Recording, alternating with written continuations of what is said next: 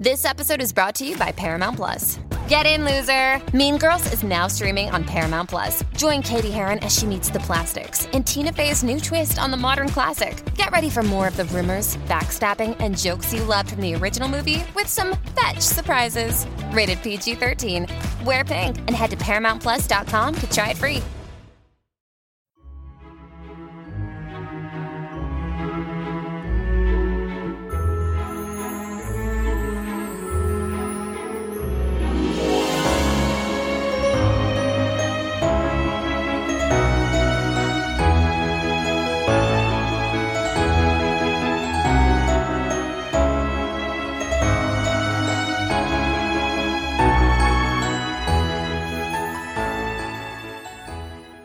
Welcome back, everyone, to 1001 Classic Short Stories and Tales. This is your host, John Hagedorn.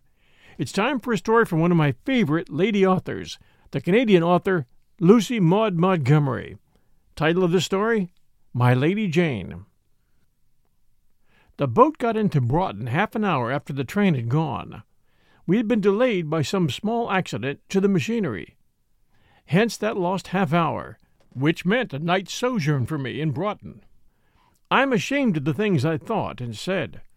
When I think that fate might have taken me at my word and raised up a special train, or some such miracle, by which I might have got away from Broughton that night, I experience a cold chill. Out of gratitude, I've never sworn over missing connections since.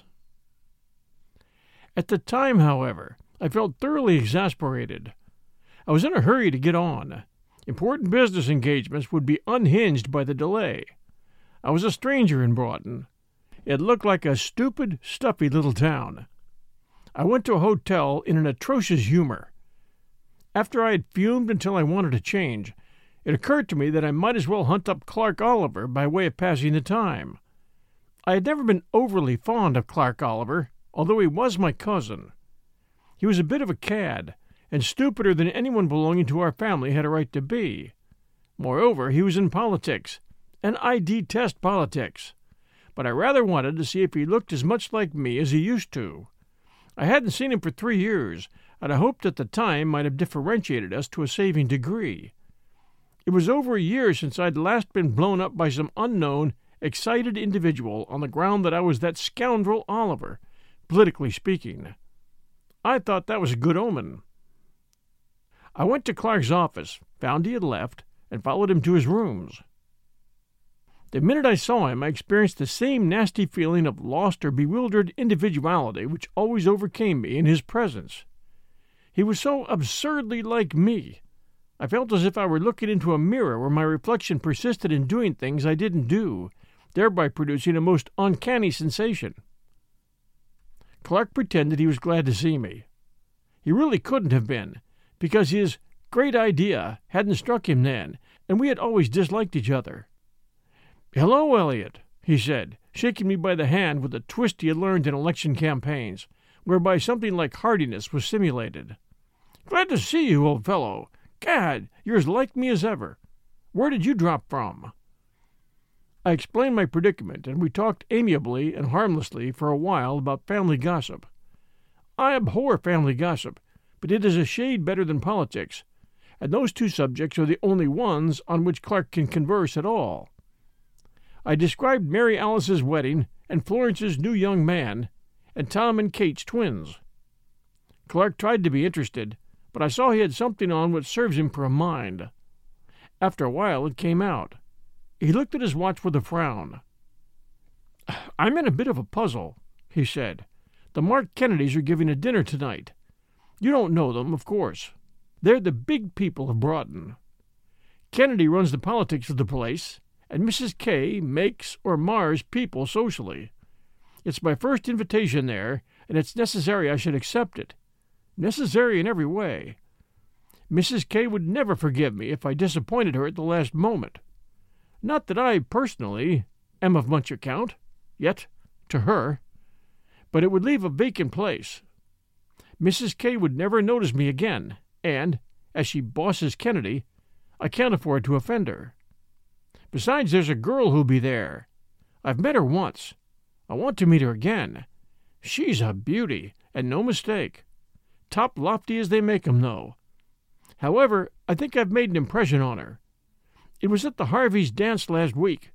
She was the handsomest woman there, and she never took her eyes off me.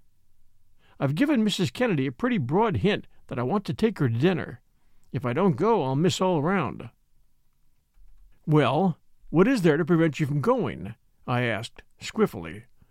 I never could endure the way Clark talked about girls and hinted at his conquests. "Just this," he said. "Herbert Bronson came to town this afternoon and is leaving on the 10:30 train tonight.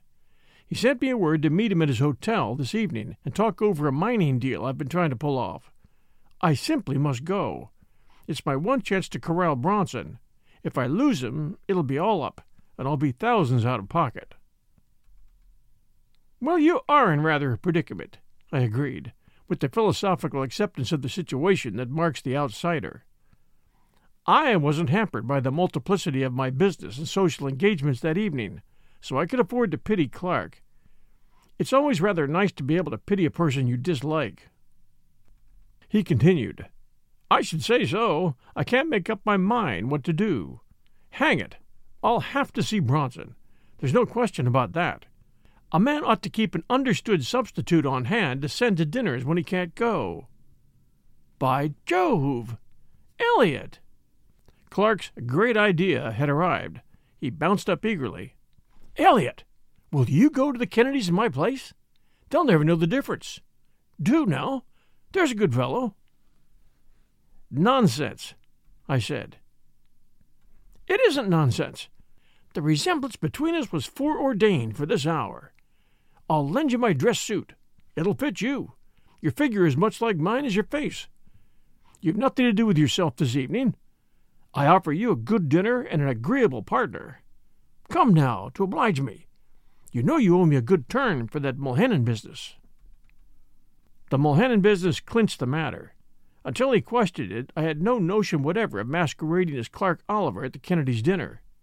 But, as Clark so delicately put it, he had done me a good turn in that affair, and the obligation had rankled me ever since. It is beastly to be indebted for a favor to a man you detest. Now was my chance to pay it off, and I took it without more ado. "But," I said doubtfully, "I don't know the Kennedys, nor any of the social stunts that are doing in Broughton. I won't dare to talk about anything, and I'll seem so stupid, even if I don't actually make some irredeemable blunder, that the Kennedys will be disgusted with you. It will probably do your prospects more harm than your absence would." "Ah, not at all," he said. "Keep your mouth shut when you can, and talk generalities when you can't, and you'll pass. If you take that girl in, she's a stranger in Broughton and won't suspect your ignorance of what's going on. Nobody will suspect you. Nobody here knows I have a cousin so like me. Our own mothers haven't always been able to tell us apart. Our very voices are alike. Come now, get into my dinner togs. You haven't much time, and Mrs. K doesn't like latecomers." There seemed to be a number of things that Mrs. K did not like. I thought my chance of pleasing that critical lady extremely small, especially when I had to live up to Clark Oliver's personality. However, I dressed as expeditiously as possible. The novelty of the adventure rather pleased me. I always liked doing unusual things. Anything was better than lounging away the evening at my hotel. It couldn't do any harm. I owed Clark Oliver a good turn, and I would save Mrs. Kennedy the annoyance of a vacant chair. We'll return with our story right after these sponsor messages. Hi, everyone. The holiday season is upon us, and I'll be glued to the telly for BritBox on many a night. I've already shared with you the fact that I keep up with Father Brown and Poirot at BritBox. I also check out their new stuff, like the new series Archie, which tells the story of Archie Leach, otherwise known to millions of filmgoers as Cary Grant. This story comes from his daughter Jennifer Grant and ex-wife Diane Cannon. It's a series. The performance of Jason Isaacs, who plays Cary Grant, is top-notch. I highly recommend it. You can only find it on my favorite TV, BritBox. Sign up to BritBox today to stream Archie and other fan favorites today from any device. I have a special, limited-time offer for my U.S. and Canadian listeners. Get 50% off your first month when you sign up for a monthly plan, but only if you go to BritBox.com and use my promo code 1001stories at checkout. Don't wait. Get 50% off your first month. Just use promo code 1001stories at BritBox.com. Try it. You'll like it. Pulling up to Mickey D's just for drinks? Oh yeah, that's me. Nothing extra, just perfection and a straw. Coming in hot for the coldest cups on the block. Because there are drinks. Then there are drinks from McDonald's. Mix things up with any size lemonade or sweet tea for $1.49. Perfect with our classic fries. Price and participation may vary. Cannot be combined with any other offer. Ba-da-ba-ba-ba. And now back to Lady Jane. There was no disputing the fact that I looked most disgustingly like Clark when I got into his clothes. I actually felt a grudge against them for their excellent fit. "You'll do," said Clark. "Remember, you're a conservative tonight, and don't let your rank liberal views crop out, or you'll queer me for all time with the great and only Mark. He doesn't talk politics at his dinners, though, so you're not likely to have trouble on that score. Mrs. Kennedy has a weakness for beer mugs. Her collection is considered very fine. Scandal whispers that Miss Harvey has a budding interest in settlement work." "Miss who?" I said sharply. "Harvey, Christian name unknown. That's the girl I mentioned. You'll probably take her in. Be nice to her, even if you have to make an effort. She's the one I picked out as your future cousin, you know, so I don't want you to spoil her good opinion of me in any way." The name had given me a jump. Once in another world, I had known a Jane Harvey, but Clark's Miss Harvey couldn't be her. A month before, I'd read a newspaper item to the effect that Jane was on the Pacific coast.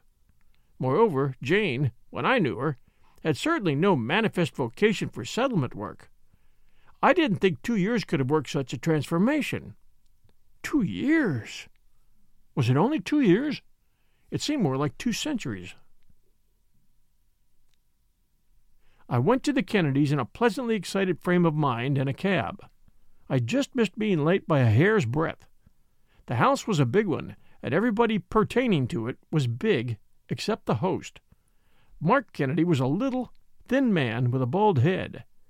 He didn't look like a political power, but that was all the more reason for his being one in a world where things are not what they seem. Mrs. Kennedy greeted me cordially and told me significantly that she had granted my request. This meant, as my card had already informed me, that I was to take Miss Harvey out. Of course there would be no introduction, since Clark Oliver was already acquainted with the lady.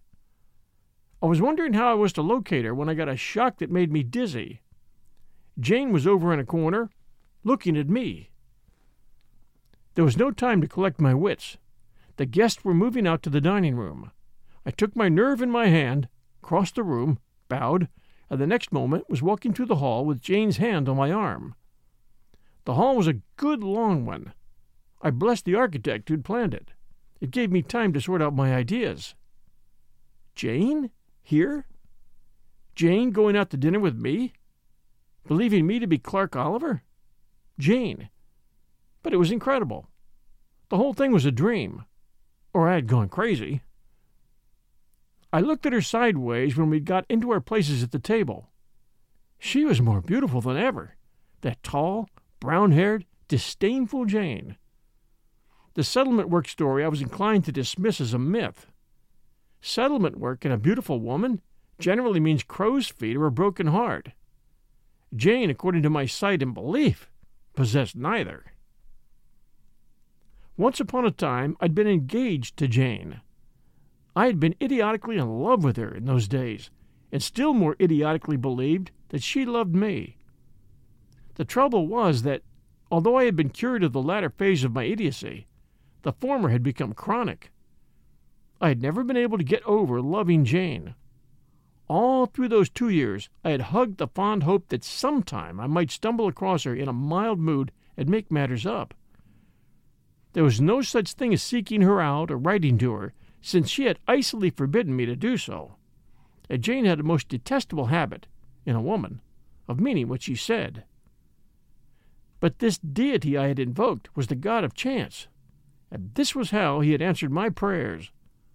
I was eating my dinner beside Jane, who supposed me to be Clark Oliver. So what should I do? Confess the truth and plead my cause while she had to sit beside me? That would never do. Someone might overhear us. And in any case, it would be no passport to Jane's favor that I was a guest in the house under false pretenses. She would be certain to disapprove strongly. It was a maddening situation. Jane, who was calmly eating soup, she was the only woman I'd ever seen who could eat soup and look like a goddess at the same time, glanced around and caught me studying her profile. I thought she blushed slightly, and I raged inwardly to think that blush was meant for Clark Oliver. Clark Oliver, who had told me he thought Jane was smitten on him. Jane, on him? "Do you know, Mr. Oliver," said Jane slowly, "that you are startlingly like a person I used to know. When I first saw you the other night, I took you for him." "A person you used to know? Oh, Jane, that was the most unkindest cut of all." My cousin, Elliot Cameron, I suppose." I answered as indifferently as I could. "We resemble each other very closely. You were acquainted with Cameron, weren't you, Miss Harvey?" "Slightly," said Jane. "A fine fellow," I said, unblushingly. "Ah," said Jane. "My favorite relative," I went on brazenly. "He's a thoroughly good sort. Rather dull now to what he used to be, though. He had an unfortunate love affair 2 years ago, and he's never got over it." "Indeed," said Jane coldly, crumbling a bit of bread between her fingers. Her face was expressionless, and her voice ditto, but I'd heard her criticize nervous people who did things like that at table. "Yes, I fear poor Elliot's life has been completely spoiled," I said, with a sigh. "It's a shame." "Did he confide the affair to you?" asked Jane, a little scornfully. "Well, after a fashion. He said enough for me to guess the rest. He's never told me the lady's name. She was very beautiful, I understand, and very heartless. Oh, she used him very badly." "Did he tell you that too?" asked Jane. "No, not he. He won't listen to a word against her. But a chap can draw his own conclusions, you know." "What went wrong between them?" asked Jane. She smiled at a lady across the table, as if she were merely asking questions to make conversation. But she went on crumbling bread. "Simply a very stiff quarrel, I believe. Elliot never went into details. The lady was flirting with somebody else, I fancy." "People have such different ideas about flirting," said Jane, languidly. "What one would call mere simple friendliness, another construes into flirting. Possibly your friend, or is it your cousin, is one of those men who become insanely jealous over every trifle and attempt to exert authority before they have any to exert. A woman of spirit will hardly fail to resent that." "Of course, Elliot was jealous," I admitted. "But then, you know, Miss Harvey, that jealousy is said to be the measure of a man's love. If he went beyond his rights, I'm sure he's bitterly sorry for it." "Does he really care about her still?" asked Jane, eating most industriously, although somehow the contents of her plate did not grow noticeably less. As for me, I didn't pretend to eat. I simply pecked. "He loves her with all his heart," I answered fervently. "There never has been, and never will be, any other woman for Elliot Cameron."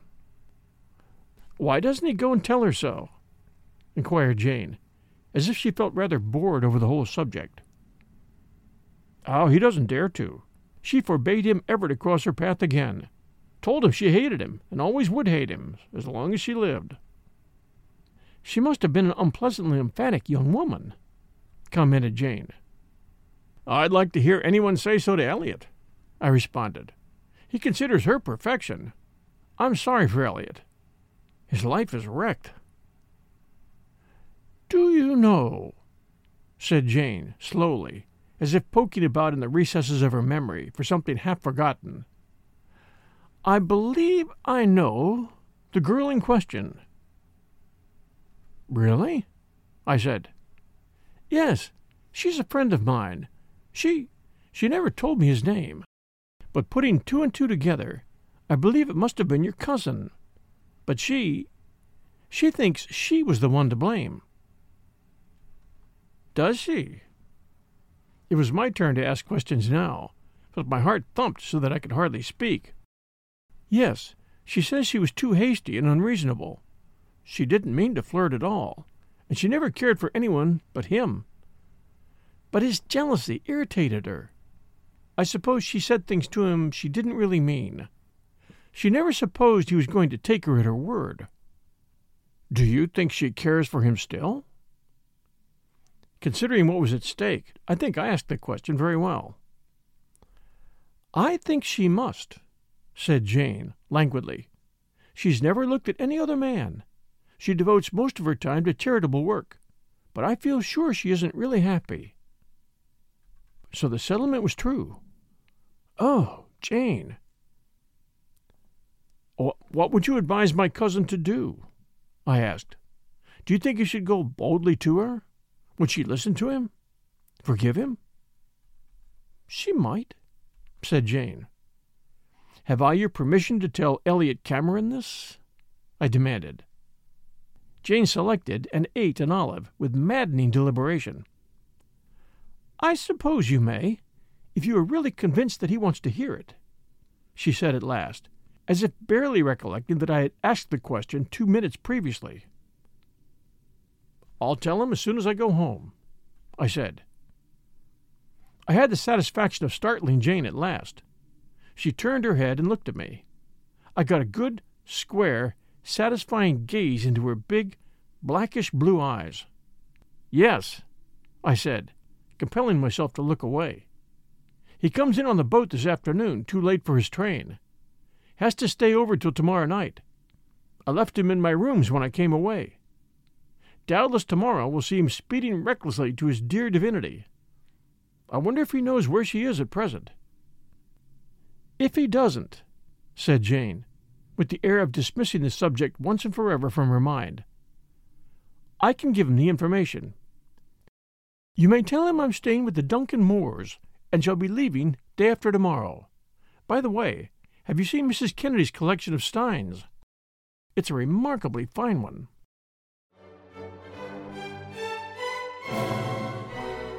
Clark Oliver couldn't come to our wedding, or wouldn't.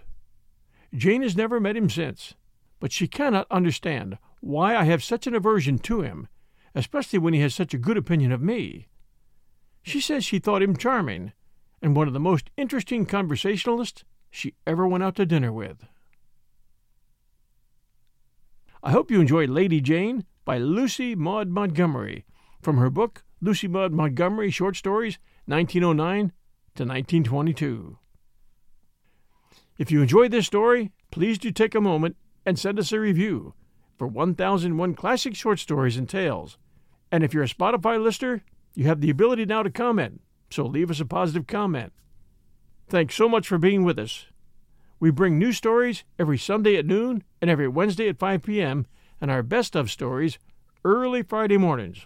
Until our next story, everyone, stay safe, and we'll be back soon.